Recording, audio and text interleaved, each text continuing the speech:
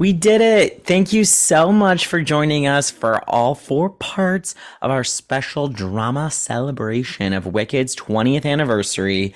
We really wanted to do this because Wicked means so much to us, as I know it does to all of you. And we tried to give you a really fun, diverse collection of people with varied experiences of being in Wicked. And today's episode is no exception.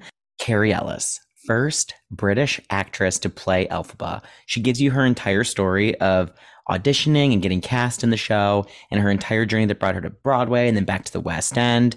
She holds a very special place in the heart of me, in the heart of Dylan, because she was the first Elphaba that we saw on Broadway when we finally got to see Wicked on Broadway after years of being obsessed with the show. So thank you for joining us for our little Wicked series this month. And if you're new to drama, thank you for joining us. I hope you've fallen in love with us. And if you want more, you can go to patreon.com/The Drama Podcast for more episodes featuring your favorite twins, aka me and Dylan. And we have special chats that are just between the two of us where we talk about pop culture, our personal lives, the juicy behind the scenes tidbits that we don't say on the main show. And even better, you get access to our Instagram close friends where the tea is spilled. So thank you again for joining us. We hope you go back and look at our vast collection of episodes from the last almost 4 years of doing the pod. And please enjoy Kerry Ellis. Love to you.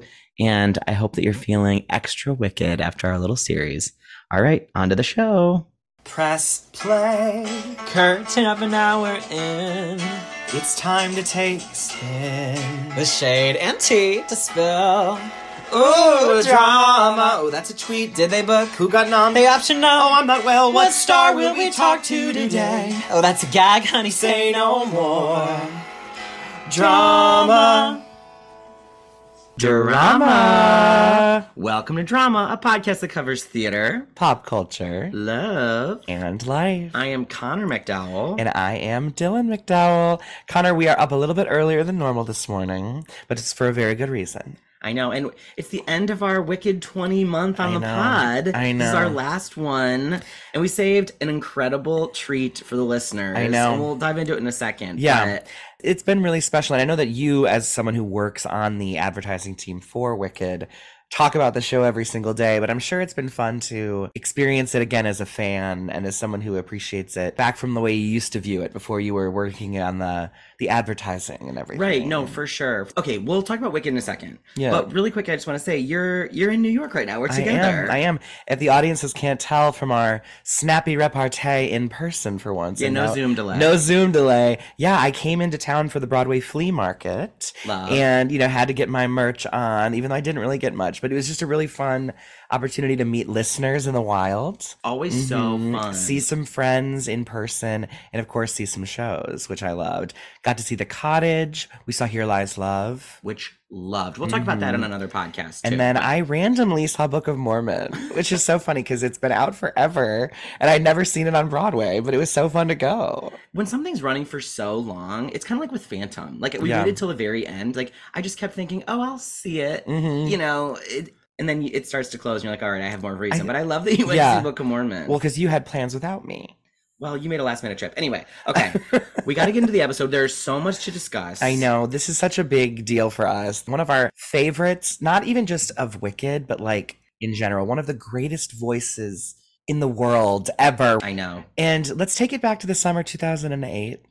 Ooh. It was the first time we saw Wicked on Broadway. Love. And one of our queens, Kendra Cassabaum, was Glinda because she had toured and we had wanted to see her eventually. My boy Aaron Tveit. Let's not forget that Aaron Tveit was Fiyero at the time, which was a gag. And then the London legend herself was Elphaba. And here we go. And you're going to read her in. Yeah. Well, listen, our guest today is affectionately known as the First Lady of the West End. You know we love a trip across the pond here on the pod, so we're proud to chat with this mega star. Perhaps best known to American audiences as Elphaba in Wicked, as the first British actress to play the role on Broadway and in the West End. She received multiple awards for her time as the Green Girl and has been decorated for her leading roles as Meat in We Will Rock You, Nancy and Oliver, Eliza Doolittle in My Fair Lady, Ellen in Miss Saigon, and Fantine in Les Mis. She even followed Nicole Scherzinger's Grisabella in Cats at the London Palladium, starred in Murder Ballad, Rent, The Importance of Being Earnest, Chess, opposite Idina Menzel and Josh Groban, and most recently Anything Goes as Reno Sweeney. Her musical relationship with Queen guitarist Brian May has resulted in countless collaborations, including her Wicked and Rock EP, the album Anthems, which topped UK charts and sold out venues across the pond, as well as the albums Acoustic by Candlelight, KE, and the recently released Kings and Queens. This icon just appeared in Schwartz at 75 and will be seen in the titular role of Diana in the UK premiere of the musical In Concert. You can purchase all of her albums and her memoir, Bumpkin to Broadway, at her website. We're gagged to have this sensation with us today. Please welcome to drama, Kerry Ellis. Oh my God, you guys, I don't even know what to say after that intro. That was insane. I need to steal that from you. That was amazing. I'll email it to you for sure. Kerry, we're so happy to have you here with us today. Are you well? I'm very well, and yeah, it's a joy to see your faces, and I'm just fascinated. You taking me back to those early stages of Wicked with lovely Kendra and Aaron, and I was like, oh my God, I'm just reliving this moment in time, and it was just bringing it all back. So yeah, I'm well, I'm good, I'm excited to chat to you guys. It's like we mentioned, it's such an honor. Where do we find you today? I know that you mentioned you were just on a cruise. I was on a cruise. Well, I mean, I've traveled a lot of miles in the last kind of few weeks. I've been on a cruise for a little while. I did an Atlantis cruise as well, which was a huge LGBTQ plus. I hope I haven't left any of them out. You got them all. You got them all. I hope so. And it was an electric cruise. I mean, the show just was insane. It was like I was Lady Gaga. It was just, but I had the best time. And yeah, last night I was in Sheffield doing a charity concert for a cancer charity called BB with Love, which was so much fun. So yeah, there's lots of variety at the moment, but I've traveled a lot of miles. So today I'm at my house, my home, in Hitchin in Hertfordshire in the UK, and it's nice to just sit still for 5 minutes. Oh, I can imagine. I can imagine. That's really awesome. I mean, you're in demand. That's why you're traveling all over the place. My God. What was Schwartz at 75 concert recently? Yeah, so I mean, it was just a one evening thing. It was just celebrating him. He flew over for it. It was just a variety evening of lots of his music, celebrating him and his shows, and it was so nice to see him, because I think the last time I saw him was at the opening of a show that he was over for, and I went to see it, and I literally briefly saw him in the audience. So it was nice to kind of catch him backstage and chat for 5 minutes, and those relationships are like that. I've spent a lot of good couple of years seeing him quite a lot, and then I haven't seen him for ages. So yeah, it was nice to see him and celebrate him and his music.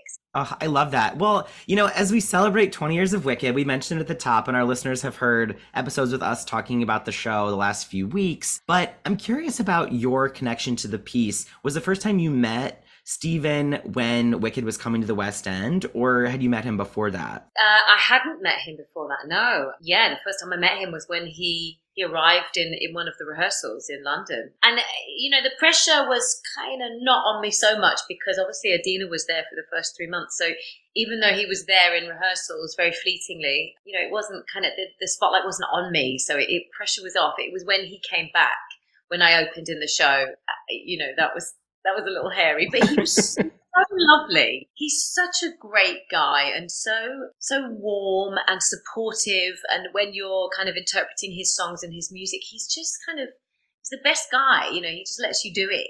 He just lets you be and embody his songs. And I can't wait to see what they do with the movie and what he does with the movie. And if he has any changes or if he writes any new songs or, I think that's going to be fascinating. Did you hear any whispers of anything? Because I know it filmed or mostly filmed in London, right? Yeah. I mean, I know it's kind of been, top secret. I've probably seen what you guys have seen, the snapshots on Instagram. And I know where it's filming, but it's kind of like, Fort Knox, you can't get near it. And I know. They had to send drones in to take pictures and videos. That's so wild. Yeah, I haven't really seen much of it, but I'm excited to see it.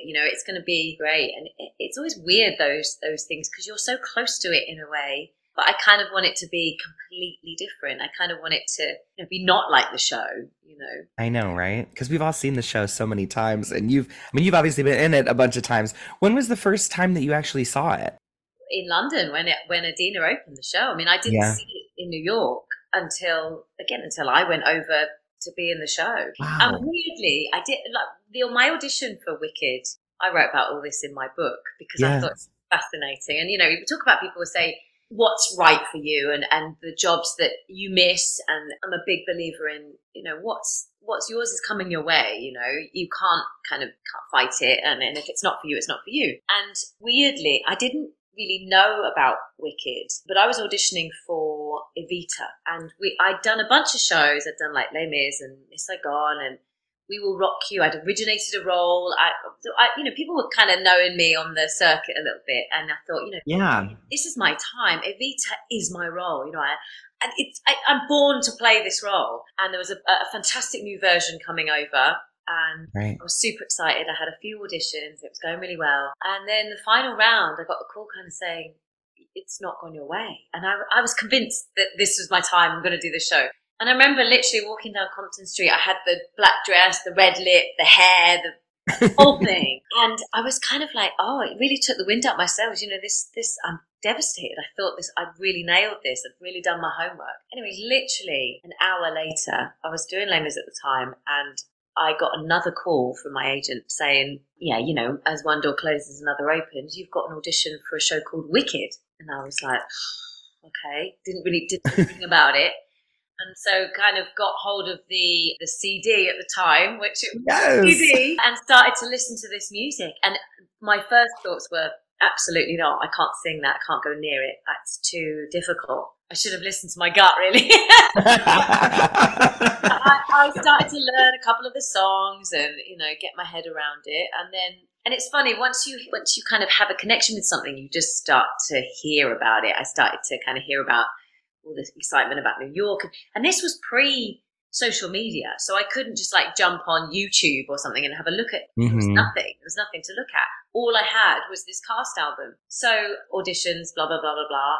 And I got the role, great. And then, started to it was kind of good because I didn't have any preconceptions. I had no ideas about it. So everything that I kind of brought to it was literally fresh because I had no, other information. So, that was kind of the start of my journey with it. The show changed my life. So were you going in to be a replacement Elphaba? Because was Adina always going to open it?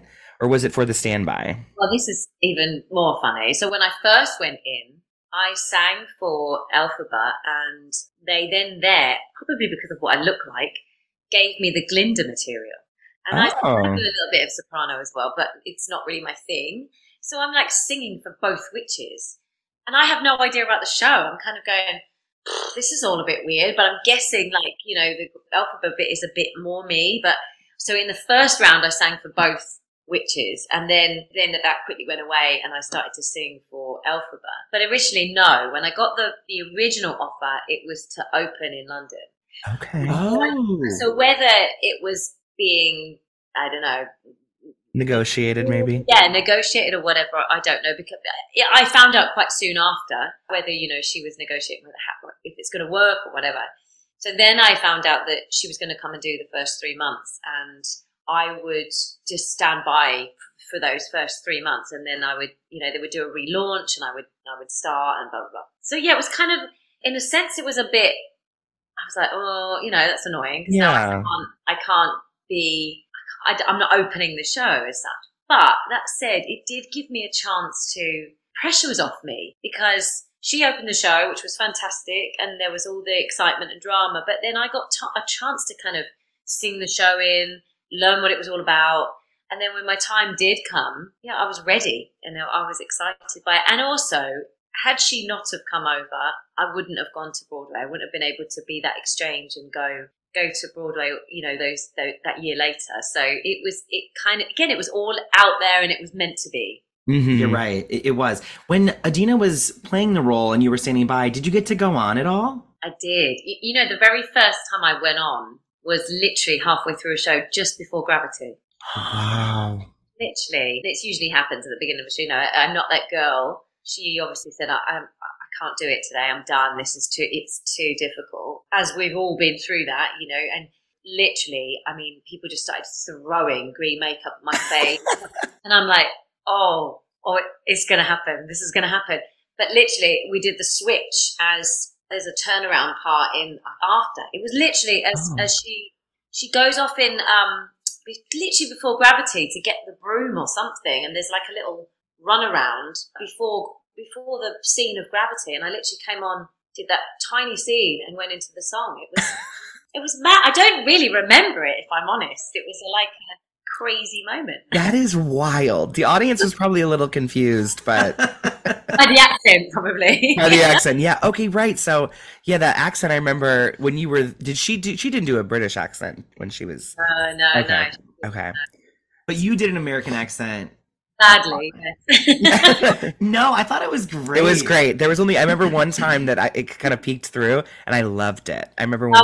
Yeah. I would get little notes about little nuances and vowels and stuff, and I'd be like, it's terrifying. You're in front of an American audience, and you've got to convince them that you can do a great American accent. And I loved it. I mean, if I'd have told my 7-year-old self that I would be playing a hit show on Broadway, I mean, it was a dream as a kid. So to be actually living that out and be actually able to do that was amazing. And you were like the 5-year anniversary Alphabet, right? Yeah, I know. Again, that seems like it feels like yesterday. It doesn't feel that long ago. But yeah, it was quite early on. Weirdly. Yeah. And was the show different when you came to the States versus the production that was playing on the West End? Not really. I mean, the show is so structured anyway. It's so technical that it literally was. I literally left the show on the Saturday night in London, flew that weekend, and was opening. I mean, I had a couple of days put in, and I was opening that weekend. It was so fast. Oh my goodness! It's literally identical on the stage. Obviously, it's because it's all numbered. Everything is so specific. So my body was kind of moving in the right direction and just doing it. But what is weird is it's so familiar, apart from the accents, and then you go off into the wings and it's like, it's like a dream because it's very familiar but unfamiliar. It's like when you have those dreams and you can't find the stage, or it's those. So that was weird. But the audience's response was different.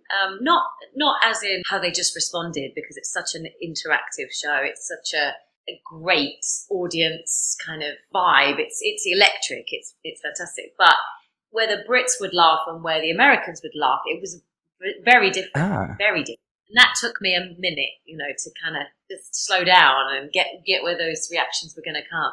It was fascinating. It really was. There's a different relationship to the Wizard of Oz, I think, either side. I think I don't know, there's just a different relationship to it. That's interesting. I guess I hadn't really thought about that. I know. Yeah. What would you look forward to most? What moment in the show, I suppose? You know what? It really would depend on the day, massively, because most people that have played it will say this. It's like running a marathon. It's so demanding, vocally, physically, emotionally, all those things, that it's like I've got into running like in the last 4 years, and if you've got a good day and your legs don't feel like they're running at all, and it's just amazing, and you can run for miles, and then other days your legs feel like lead and you can go a mile. And Wicked is exactly that. There'll be days when it just is effortless and you love singing all the tough stuff.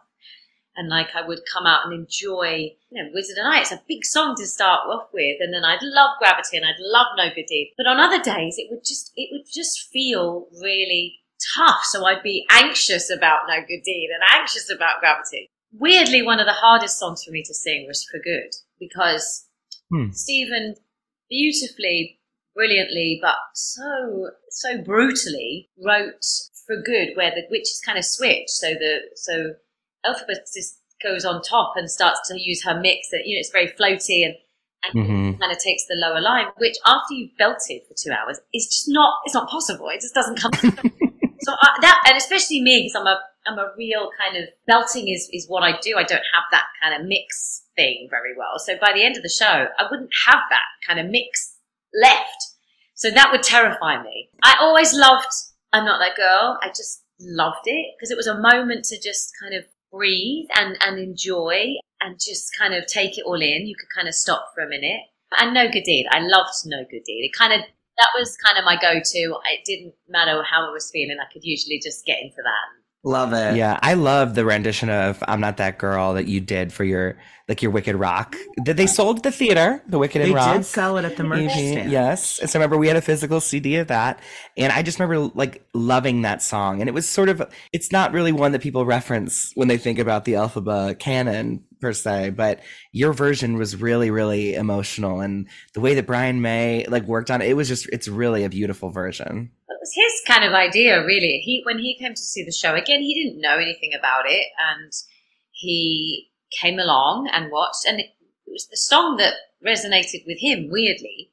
Like he said, yeah, of course, I love Gravity, and it's great, but he said, I love that moment. I like the sentiment. I love the simplicity of it. And he says, and it's heartbreaking because it's when she kind of becomes a bit vulnerable and shows herself. So it was him that kind of came up with that idea of trying that first and turning it around a little bit. So yeah, I mean, I'm grateful, and it's nice that it's out there like that. And right. Yeah, I'm proud of it. Do you have any memories of working with Aaron or Kendra? Oh, that year? Yeah.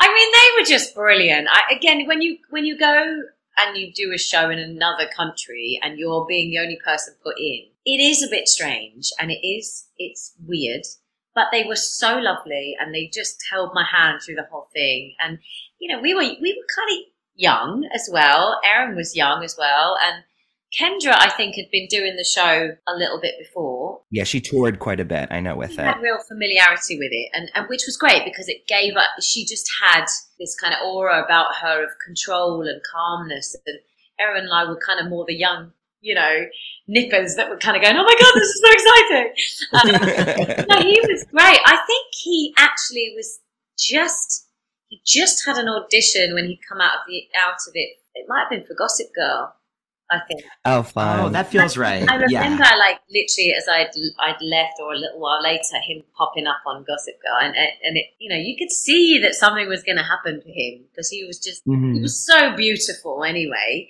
and he was magic. You know, you couldn't take your eyes off him. So when I saw him then pop up on the screen, it was lovely, and we stay in touch occasionally, send the odd message. And that's really cool. Yeah, have you been able to make it back to New York much in the last, decade or so? Yeah, I mean, I found myself going back and forth quite a bit. Before the pandemic, especially, I'd go most years. And obviously I formed a relationship with Frank Wildhorn, and we were going back and forth doing some music for a little while. I did a few concerts, and yeah, came out and I love New York. My husband and I would go for the weekends and stuff. And then the pandemic hit, and we haven't been back since, sadly, and I'm devastated that we haven't. And we need a trip out there. But I love New York. It feels like that. It feels like there's a part of me that's there. You know, it was a real period of time of my life, a real important time of my life.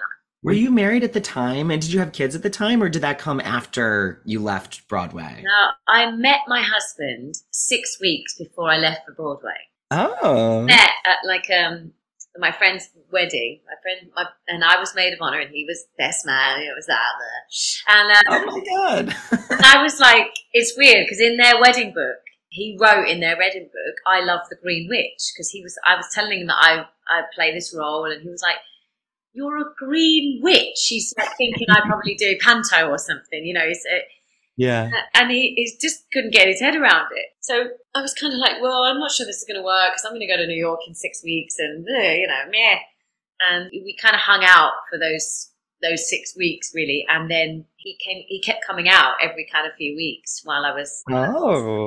So he was serious. It was amazing. You know, well, it was like a break, wasn't it? I was like, well, if this guy comes and sticks around, then we might make it.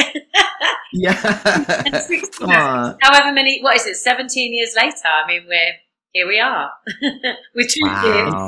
You have 2 boys, right? 2 boys, yeah, 2 boys. Okay, do either of them have the musical bones in their body? I think my youngest does. I think Fred has something in him. He's, I think, yeah, he sings a bit. He likes to film himself and do like little skits and stuff. So, and he's very rhythmical. He remembers lyrics very quickly, unlike his mother. But yeah, maybe. I don't know. It's weird. It's very. I think he has something. I love talking to performers who have kids as they like come of age and they kind of realize who their mom or dad is. Have they been able to see a lot of your shows, or do they know you're the first lady of the West End? Yeah, do they know they live with a legend? I don't think they care. Like, That's so funny. I sitting at home, they're like, shut up. Stop doing it." I mean, the thing for them is that they've been around it since day one. I mean, when they were born, when both of them were born, I was touring with Brian, so they came with me on tour. So they've been on tour buses and in theatres, and when I did Rent with Joel, I mean, Alfie was with me a lot of the time. So they've kind of been around it since they can remember, and they have seen it. Alfie did come to Cats, but Alfie, when I went back into Wicked the second time, Alfie was like 6 months. So I've got pictures of me as Alphabet, holding him as a baby, and I'm like all green, but he was like, oh, that's cute. 6 months. So he hasn't got a clue. And then obviously I've got a picture with him, and I did Cats, and I got all the cats around him, and again, he's a toddler. But as they got a bit older, they've started to kind of understand a bit more what I do. I don't think they really, for them, it's just almost like they think everybody does. Like everyone's mom and dad do that. They don't see it as a real thing. When you went back to Wicked the second time on the West End, I know I've heard you speak about how it was a very challenging role in general vocally for you throughout. When you went back into it, did you have a new approach to how you would preserve yourself throughout the contract? Massively. I mean, when I first went into the show, like I've never really been trained properly vocally. I was kind of one of those people that was an instinctive singer, and I think up until Wicked, I'd not got away with it, but I hadn't had anything that had challenged me like that before.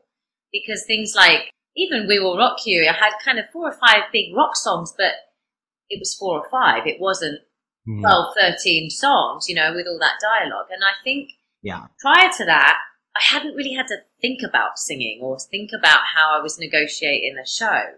I guess My Fair Lady was in a sense, but I wasn't doing it every day because I was the understudy. And then when I did play it, I probably played it for a few days, and then I had a couple of days off. So I always had that recovery time.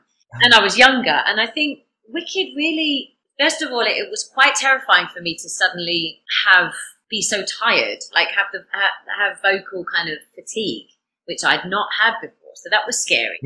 So in the first kind of few months really did take me an adjustment of how to sing the show, how to negotiate, how to perform it. And because I was just a guns blazing belter, I left it all on the stage. Very rock and roll, yeah. How I sang. And it's kind of how I still do sing, but there's no way I was going to get through that show doing that. So I learned that very quickly. And, I did harness it, and I did manage to kind of get myself into a place where I could manage it. I mean, there would still be times I would be great for a few months, and then a month would hit and I'd just be like, it would be like treading water, and I'd do 4 or 5 shows, and then I'd be off for a couple, and then, it was constantly like that.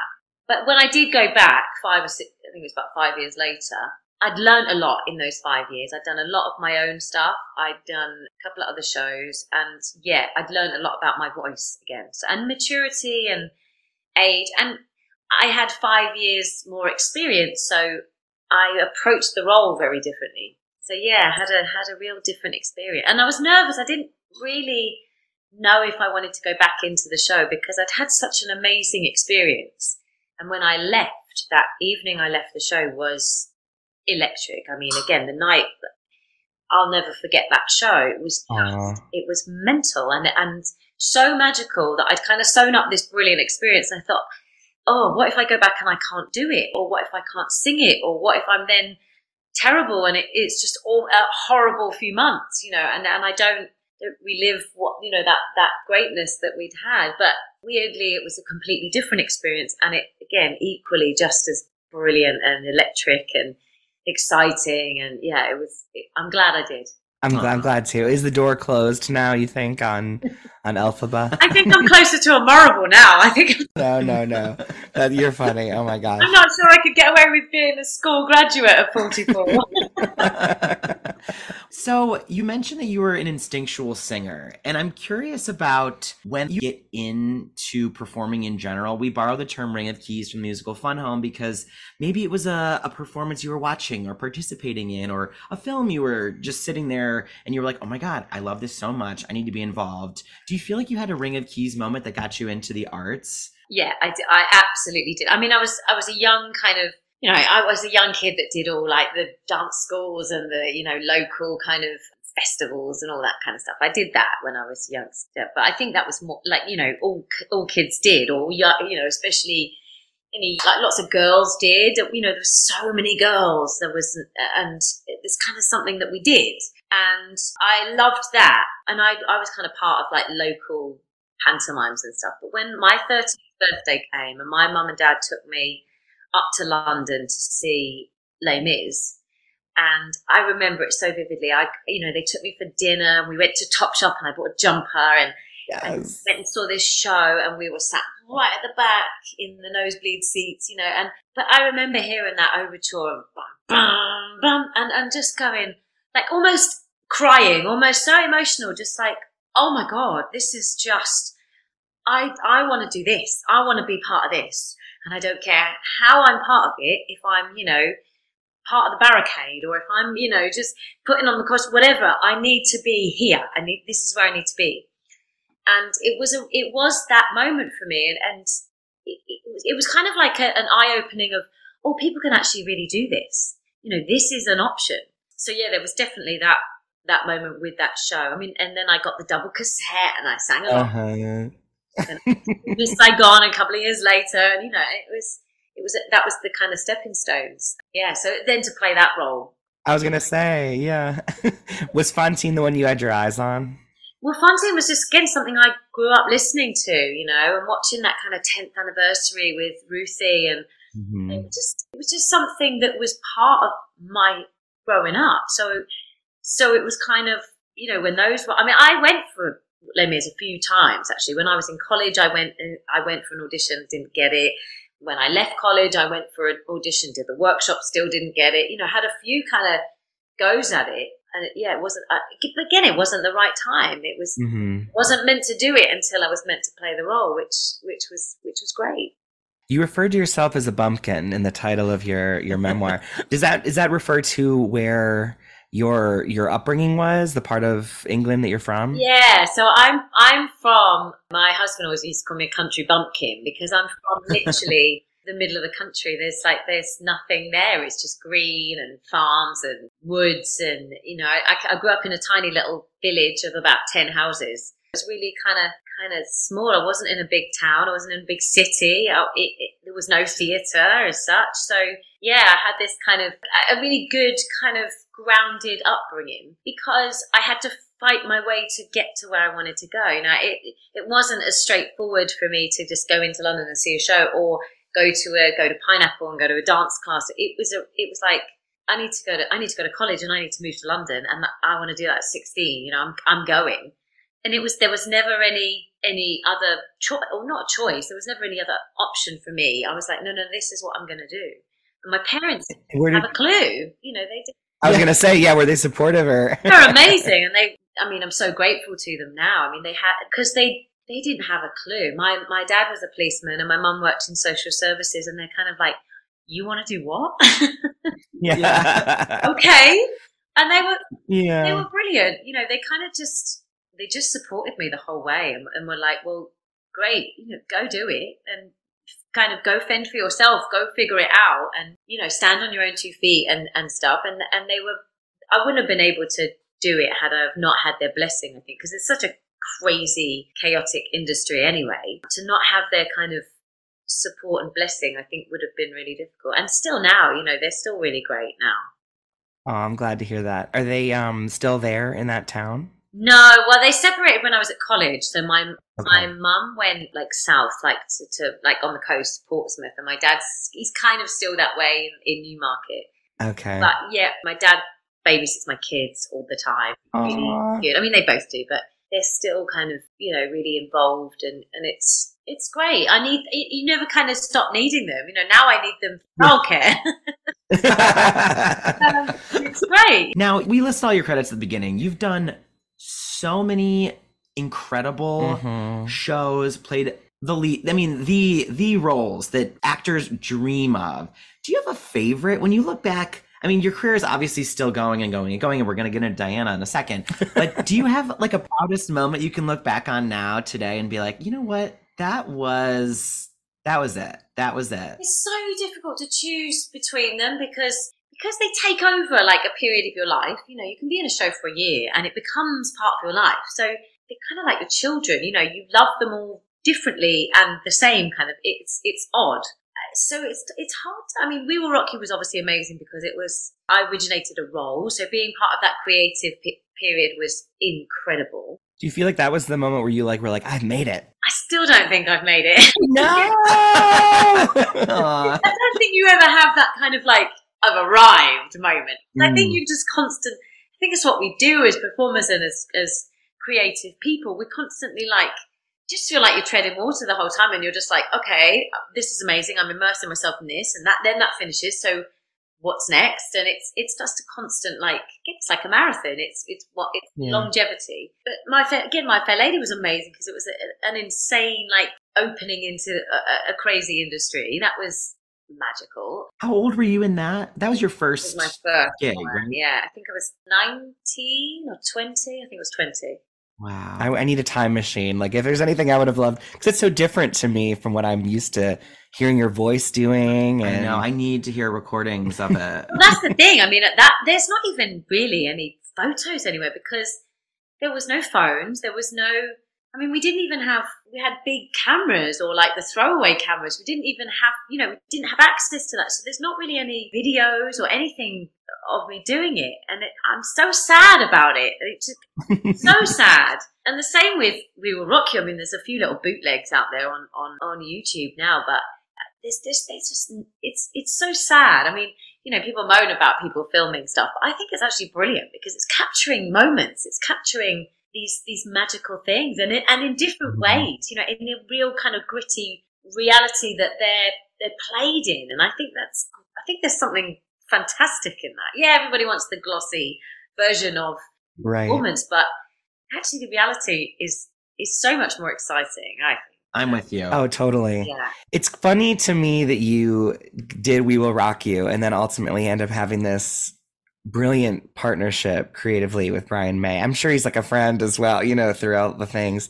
Over the summer, our friend that we met through the podcast and who connected us, Joel Harper Jackson, he did a Queen by Candlelight concert here in New York at Carnegie Hall that we got to see. And it was, of course, fabulous. And one of the vocalists sang No One But You, which is a song that we, of course, were introduced to from your music.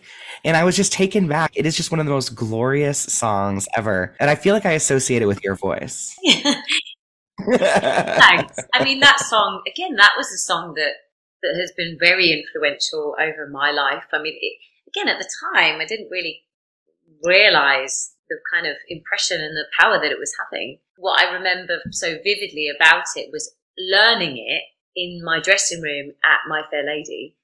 Is that we kind of knew all the Queen songs, but I didn't know that song because it wasn't a big hit. It wasn't a big kind of, it wasn't out there like We Will Rock You and Champions and Somebody to Love. And so I was like, I had to audition with that song. So I was like, I really need to learn this. So I kind of vividly remember how the dressing room was, and I was sat there listening to this song, and then I had to go and audition in front of Brian and Roger and Arlene Phillips, and it was being filmed to send the tapes off to America. It was a line of people, and of course I'm singing Brian's song to Brian in my audition. Mm-hmm. I think at the time I was brilliantly young and not naive, but just kind of fearless. I think if I did it now, I'd be absolutely terrified. But I had that kind of, I had nothing to prove. I think there was no expectation from me, so I just enjoyed the moment.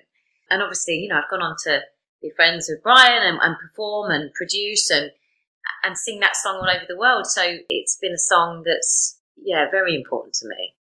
And then Brian played a little bit of a role in your most recent album as well, right? He did. He's great. I mean, he's always kind of there. And the most recent album, Kings and Queens, was with a different label, and It was 90% original material. And because we voice note most days, Brian and I, it's kind of how we communicate. We voice note, and it's hilarious. I mean, that's a book in itself, just our voice notes to each other. And they're so random because we share, like he'll talk about, I'm going off on tour and blah, blah, blah, and I'm here in Boston and what. And then I'll be talking about, whatever I'm doing at that time. And I bounce stuff off him still, So that album came and this song came in called Battlefield. And I was sending him rough copies of it going, what do you think about this? And because he was an external, unbiased person on this album as well. So initially I didn't send it over to him to play on because even though I've known him 20 years, I still don't kind of take advantage of his situation or him, I still right. very respectful of him. But anyway, I sent him this song and I'm like, what do you think? And he's like, yeah, it's really great. It's really great. And he offered, he said, I don't suppose you want me to play on it or do you want, I'm like, oh, hang on a minute, Brian, let me just think about that. Yeah, of course, I was like, yeah, I would love you to play, but I would, never kind of expect it. And yeah, he added a whole new, and it was really nice to just to have him there just as a little kind of moment on the album. And again, it's just having that support, having that blessing is really important. Yeah, he's a great mentor. I can throw things his way and go, what do you think of this? Or what about this idea? Or I'm thinking of doing this. What do you think? And he's like a friend, but a mentor in a sense as well. That's lovely. Yeah. Now, have you been able to promote the new album much? Are there going to be any tour dates or concert dates for it? Yeah, I mean, we're planning a tour for the middle of next year. Oh, great. The album came out, I was going to tour it, and then loads of other things came up and we got really busy. Mm-hmm. But I love it so much. I think I'm still kind of, it's weird when you've got an album out and it's original music. It's difficult for people to sit and listen to new music that they don't know. Mm-hmm. So when I do my concerts at the moment, I'll throw in one of them or two of them. And I mean, on this last cruise I did two. I did Kings and Queens and I Will Find You. And they went berserk for it, which was amazing. Yeah, there you go. I throw them in at concerts, just to get a bit of momentum. And then, next year we're probably going to tour it. So, oh, amazing. That's so exciting. What other songs do you throw into your repertoire when you do a concert? Is it the ones that the fans are, waiting to hear, or do you switch it up usually? It's a mixture. Yeah, it depends on the venue, on the crowd, on where I am, how I feel on the day. Right. Because your Atlantis cruise, I'm sure the gays and the queens all wanted the big belty songs. Yeah. That was an interesting show because I was terrified, actually. We got on the ship and we went to watch some of the other artists. There was Years and Years on there who were fantastic. Love. They did a fantastic show. And then Ruben K, he's a little bit like a young Eddie Izzard is how I think. Cool. And he did a fantastic show. He's Australian and he had a fabulous voice, but he's a comedian and his wit and he's so fast and so brutal to the audience. And we were watching and I was going, oh my God. And they were laughing and everyone was rolling around. And I'm going to my MD who I had on with me. I'm like, I'm terrified. This is far from me and what I am. And I can't do all of that stuff. I can't. And I knew that there would be moments that the songs, I knew when, Gravity would be okay. And I knew that if I sang Somebody to Love, that would be fine. But I was terrified of talking, and I'm not in my gigs at all. I have confidence; it's fine. Mm-hmm. Suddenly, I was like, "Oh, this might be interesting." Anyway, I mean, the minute I walked on, it was kind of one of the best shows I've done recently. Oh, I love it. Yeah, just did me, I did a real mixture of things. Like I did Feels Like Home from my last album. I did Kings and Queens from this album. Gravity and Somebody to Love. I did a bit of Greatest Showman. Ooh. Oh, I feel like you would sound great on Greatest Showman. Do you do Never Enough from Greatest Showman? A little medley. So it goes Never Enough, Million Dreams, and then This Is Me. So it's unreal. Fantastic. You know what the people want. Now, before we move on to our closing segment, I've got to ask, you're playing Diana. And no joke, I literally got this morning and I've just started to read through it. And yeah. But so they're doing it where there's like a younger Diana and then maybe more of like the Diana as the people might remember her type vibe. Okay. They are. Yeah. To be honest, I don't really know. We're not in rehearsals yet, so I don't know the plans for it. And again, weirdly enough, I've just set up a meeting with the producer and the director just to start talking about what the plan is, because the thing with something like this is I've started to listen to the music, and the music's fantastic. It's really great. It's really fun. People are going to really enjoy it. And I think there's a slightly new take on it, which is going to be exciting. But we've only got a week, and then we only do one show. So there's a lot of pressure and a lot going on for one evening. But I think what's been exciting about it is there's just this buzz and this so many people are coming to see it already. I've had so many messages saying, we're coming, we can't wait, we're excited. And I'm like, I haven't even got anything yet. I don't even know what. But there's a buzz about it, and that's exciting. So I hope that it's fun. I hope that it's great. And we'll see. Yeah. We'll see. It might be the start of something, it might go somewhere. Yeah. You never know. Yeah, you never know. Maybe a return to the West End. And then maybe a trip to Broadway. You never know. Do you have a desire to be back on the West End anytime soon? Yeah, I mean, the most recent show I did Anything Goes last summer.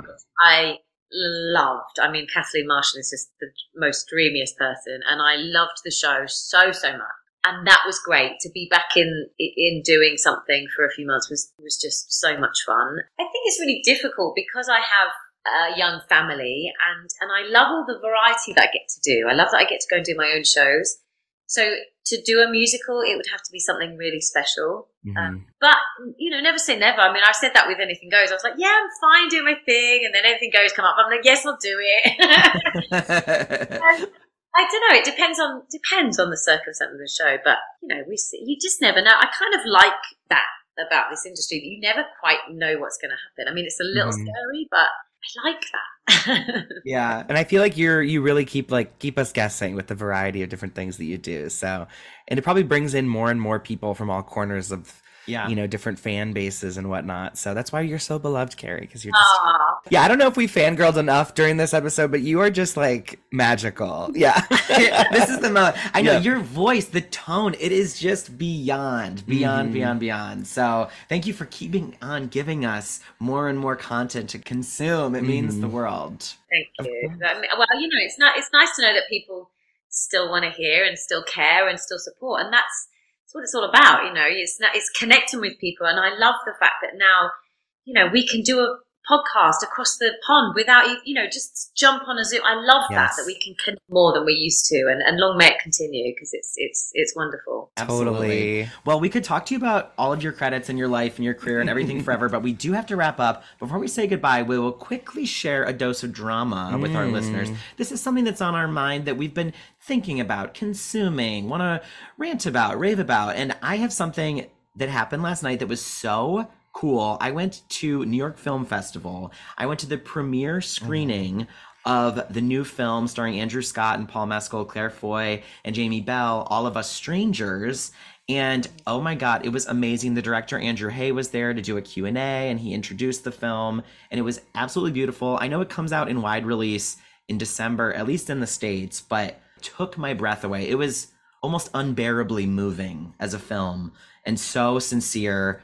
Absolutely loved it. Cannot wait to see it again. So I can't stop thinking about it. I mean, I know I just saw it last night, but I'm already like, oh my God, when I go back and see it again, I'll need to look out for this and that. And that's my favorite kind of piece of content, where you can always get a little more from it every single time. So just love that. Love. I love that when something really it's like when you read a good book, isn't it? It just stays with you, and you almost want to talk about it all day, every day to everyone. Everyone else has a clue with what you're talking about.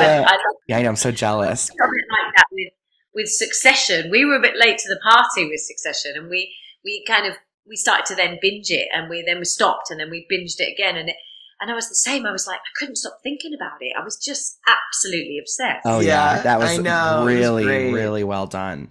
My dose of drama is, which you have convinced me. I don't know if I mentioned it yet. Peaky Blinders. Are you familiar? Have you watched Peaky Blinders, Carrie? Oh, I loved Peaky Blinders. Oh my God. We're late to the party on that. I know. We just did it. Cillian Murphy. I mean, amazing. You could just watch his face do anything, I binged the first 2 seasons, and then I started 3, and I was like, I need to slow down. I don't want this to end so what I quickly. did. Like, it I is know. just so good. And I love Joe Cole, who plays John, who's his brother. He's cute. So He's of good. course you're He's a cute. fan. He's cute and blonde, which I love, you know. And so he's actually going to be doing a West End show. I saw that he just announced something. I Oh. forget what it is, but I'm obsessed, and I am so glad you convinced me to watch it, It's Connor. great. But Just a very well written, beautifully acted, well done show. You know? Yeah. Carrie, in addition to Succession, do you have any sort of dose of drama for us today, or? I do have a dose of drama. Again, I was a bit late to the party with this one, but when Cabaret came here in London with lovely Eddie Redmayne, it took me forever to go and see it. Because I was busy, and two, I couldn't get a ticket, and there was too many obstacles in the way. And then literally, I finished my first Shakespeare play, which I was very proud of. I did A Midsummer Night's Dream up in Stafford, and a friend of mine who was in the show, we were like, let's go and see Cabaret together because he had a friend in the show and blah, blah. So literally, we finished the show a couple of weeks and we went and saw the show, which wasn't that long ago. And I was obsessed. Have you seen it? Oh, yeah, yeah. we were in London in January, and we got to see it, and it was Stunning. mind-blowing. I loved that it took theatre to a new level. I love like all the entrance stuff of like the pre-show and the musicians and how it's in the round and how it's just it just sucks you in, and it just, again, it stayed with me. I kind of wanted to go and tell everybody about it, and it was one of those like amazing theatre moments that you go, this is why I love theatre, because it's different. Made me feel something, and the people are brilliant, and it's out there. And so yeah, that's kind of the most recent thing for me. Yeah. Who did you get to see as MC and Sally? It wasn't a massive name who I knew who it was, so it's kind of what I liked. I liked that I didn't have that hype of someone, which was really great. It didn't kind of flurry anything. It was good. Sometimes it can take you out. That was when for you, us too. When you know the person and you're like, oh, I'm seeing so-and-so in this role. It's like we saw two covers do it when we saw it, and they were amazing. Absolutely amazing. I'm a bit like that with Sunset, because obviously Nicole's here doing Sunset at the moment. I'm a bit like, I don't know if I just want to go and see Nicole sing those songs, or whether I actually just want to just try and switch off and go, it's Sunset Boulevard. Yes. Yeah, you obviously like have overlapped with Nicole a little bit, or you replaced her in Cats. What is she like in real life? I picture her on this like pedestal. I mean, I didn't meet her that much. We kind of crossed over a couple of days, but she was beautiful and lovely and, very sweet. I just remember her accent, and she was quiet and really kind of, it was just really, she spoke really slowly, and she was very calm. She was lovely. Yeah, really sweet. So I do want to go and see her before it goes, because it's going to be one of those shows that's going to be a snapshot, isn't it? And it's going to be gone. Yeah. Although I could see you replacing her again and doing Norma. So listen, is that a role you'd love to play? Just put it out in the ether. Yeah. You'd be amazing. Yes. Well, thank you so much, Carrie. I'm so glad that Joel put us in touch. You are such a delight. I knew you were. I mean, Connor and I have loved you for years. We've seen you in interviews and all these things, and you're just a light, and you just love what you do, and it really comes through, but you also seem like a really genuinely authentic person. So Thank you. That's really sweet. It's been lovely to meet you, and thank you for having me on your show. And I look forward to my people listening to this and hearing all your other shows as well. I'm going to have a listen to. Oh, of course. And you we'll so much. hopefully be able to meet you one day, whether we're back over there or you're back here. Absolutely. Well, we're friends now, so Yes. that's it. Yes. Love it. And where can everybody find you online? Mainly is my Instagram, which is Kerry Ellis 79, not to show my age. And my website is just kerryellis.com. I kind of put everything on there, but yeah. Yeah, and that's Love where it. everyone can buy all your music, or they can stream it. And the new album is brilliant, so everyone will have to do that. While everyone is following you, they should follow us. We're at The Drama Podcast. I'm at Dylan McDowell. Connor is at Connor McDowell. Carrie, have a wonderful day. Thank you again for everything. And Connor, I will see you next time. Drama. I love that. I'm going to use that today. Drama.